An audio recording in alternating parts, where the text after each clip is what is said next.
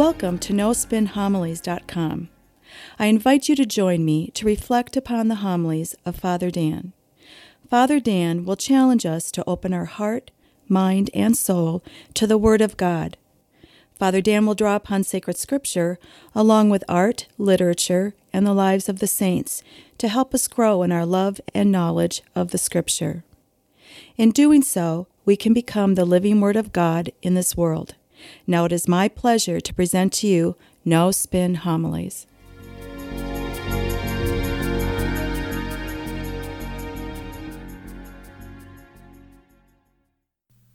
Our profession of faith strengthens our identity as Catholics. Also, it tells us who we are and what we're all about. Now, there are different forms of professions of faith. There can be a symbolic form. For example, last week Wednesday, Ash Wednesday, where we received ashes. We marked ourselves, telling the whole world who we are and what we are all about and what we stand for. There are also formal professions of faith that we say at Mass. For example, the Nicene Creed or the Apostles' Creed. Turn to the second reading from Paul. Here, Paul proclaims a baptismal profession of faith. Notice what he says here. If you confess with your mouth that Jesus is Lord and believe in your heart that God has raised him from the dead, you will be saved. Again, Paul is telling us who we are when it comes to baptism, and through baptism, what we stand for and what we're all about. Now, that's a great segue into the gospel. In the gospel, we have that classic story of the devil tempting Jesus. And in doing so, we find out in the story exactly who Jesus is and what he is all about. But at the same time, through the temptations that we have and our resistance and our struggle with those temptations, we recognize who we are and what we are all about as followers of Christ. Now notice how the gospel begins. It says, filled with the Holy Spirit, Jesus returned from Jordan and was led by the Spirit into the desert for 40 days to be tempted by the devil. Now, I would say temptation is not always a bad thing. Why? Because it's precisely in that resistance to it and our struggle with it that we come to know who we are. And part of knowing who we are is knowing who we are not. Now, if you look at some of the biblical figures, they too spent time in the desert, a period of cleansing and preparing them for their mission. I'll give you some examples. Abraham, along with his son Isaac, they traveled 3 days and 3 nights in the desert to go to Mount Moriah. And once they arrive at Mount Moriah, Abraham proves to God how great his faith is. How about Moses? He sees an Egyptian official mistreating a fellow Jew, and he kills that Egyptian official.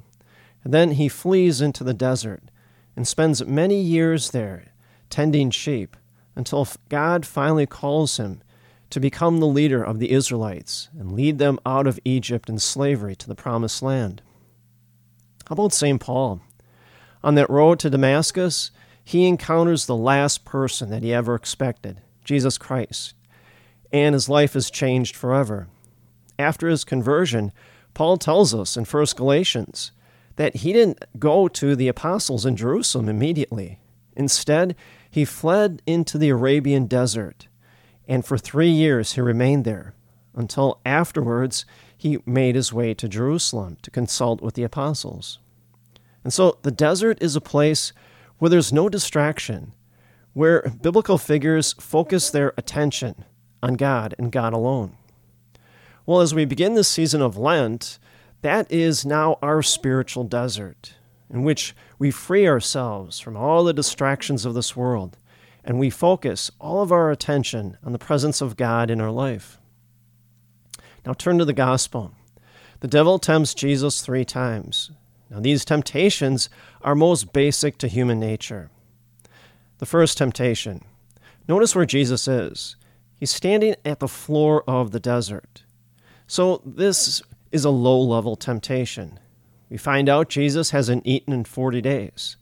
Now, many of us who have maybe fasted for labs or blood draws, maybe for 12 hours or so, we go into the hospital or the clinic, we finally get the labs done, and we're just famished. Well, that's just 12 hours. Jesus has gone without food for 40 days. So we can only imagine how hungry he was. Now, the temptation is a basic low-level temptation, but still nonetheless powerful.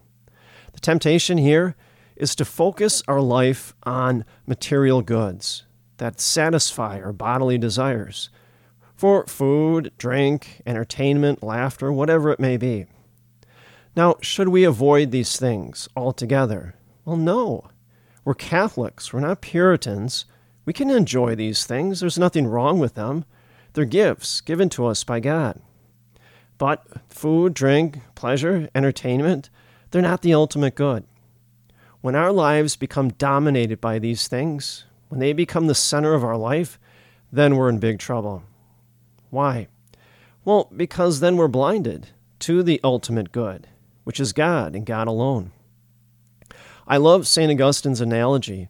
He says, the desires of food and drink and entertainment are like kids. They're very insistent. They want what they want, when they want it, and how they want it. And so kids pressure and put demands upon their parents. Now, parents know if they indulge their kids every time, all the time, soon it'll be the kids running the house. Well, Augustine says, now apply that to the spiritual life. The desires for food and drink and entertainment, if we allow them to dominate us and we indulge in them every time and all the time, they'll be running our house, in this case, the house of our soul. Notice how Jesus responds.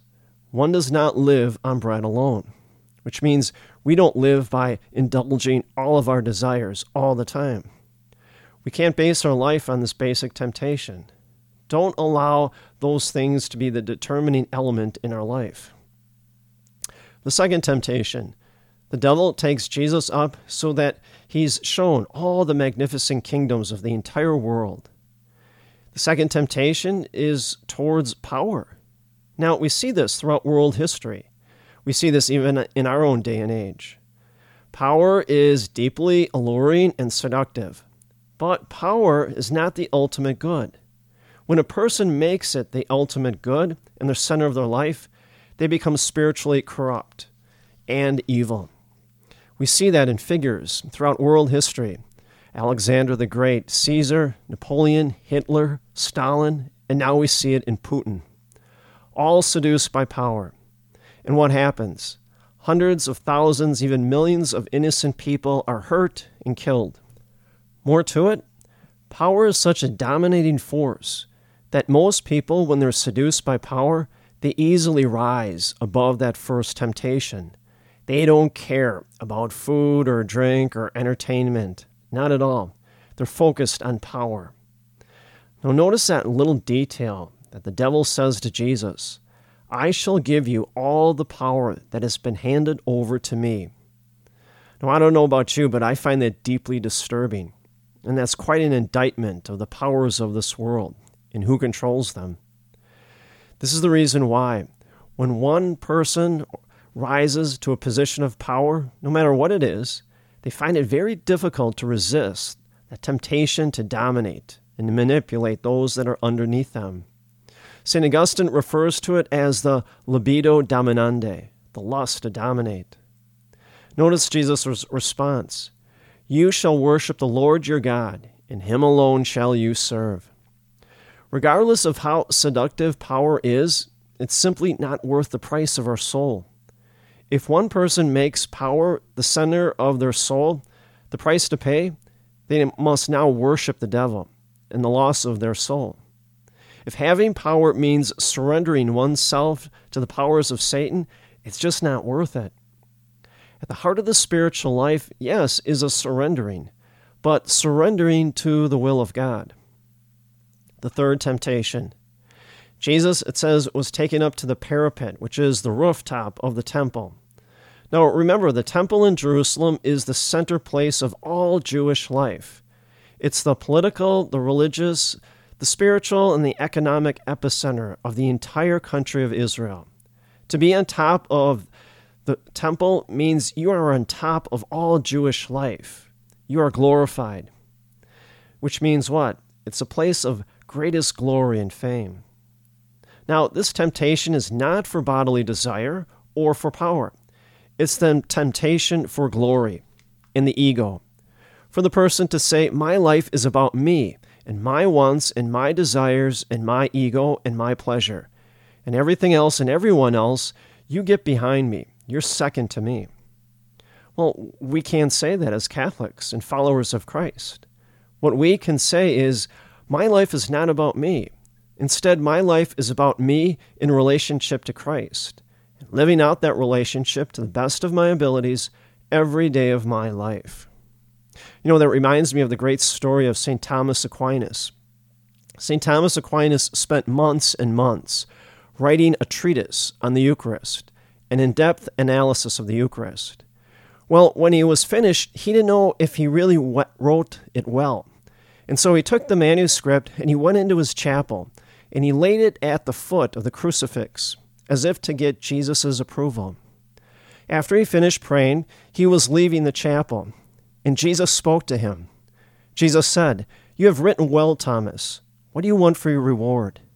Immediately Aquinas said, "Nil nisi te," which is Latin, for nothing but you. I think that should always be in our hearts.